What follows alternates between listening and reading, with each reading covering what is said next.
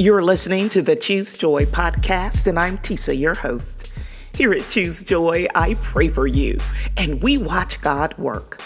Most of us have been blessed enough to give and receive gifts this week, and know that gifts are given to be used, enjoyed, and shared. The gifts of the Spirit are no different. Today, I want to pray that you operate in every spiritual gift that God has given to you.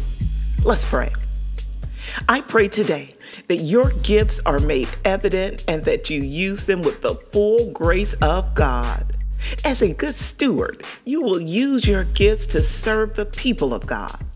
So I pray today for your wisdom as you walk boldly in the way that God calls you. Let your greatest gift be love. So if you are called to be a messenger, a teacher, a healer, you will be able to reach the hearts of others.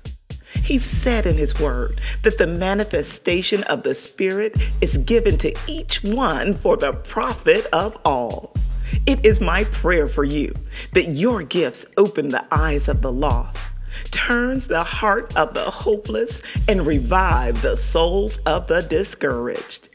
You are gifted, my friend, and the will of God shall be done through you. And now, Father God, thank you, Lord, for trusting us to minister well to one another, for the gifts that you have uniquely knitted into the fabric of our souls. We ask that you would grow our wisdom, that we will never miss a chance to use our gifts, grow our gifts, or even uncover new gifts. We thank you for the grace on our lives, and we pray that we bring you glory. In the name of Jesus, we pray. Amen. Thank you so much for praying with me here today at Choose Joy with Tisa. It is my goal for this and every prayer that it finds its way to the soul who needs it. So I pray that you share this prayer with a friend so you can help me reach that goal. Until next time, I pray that you choose joy.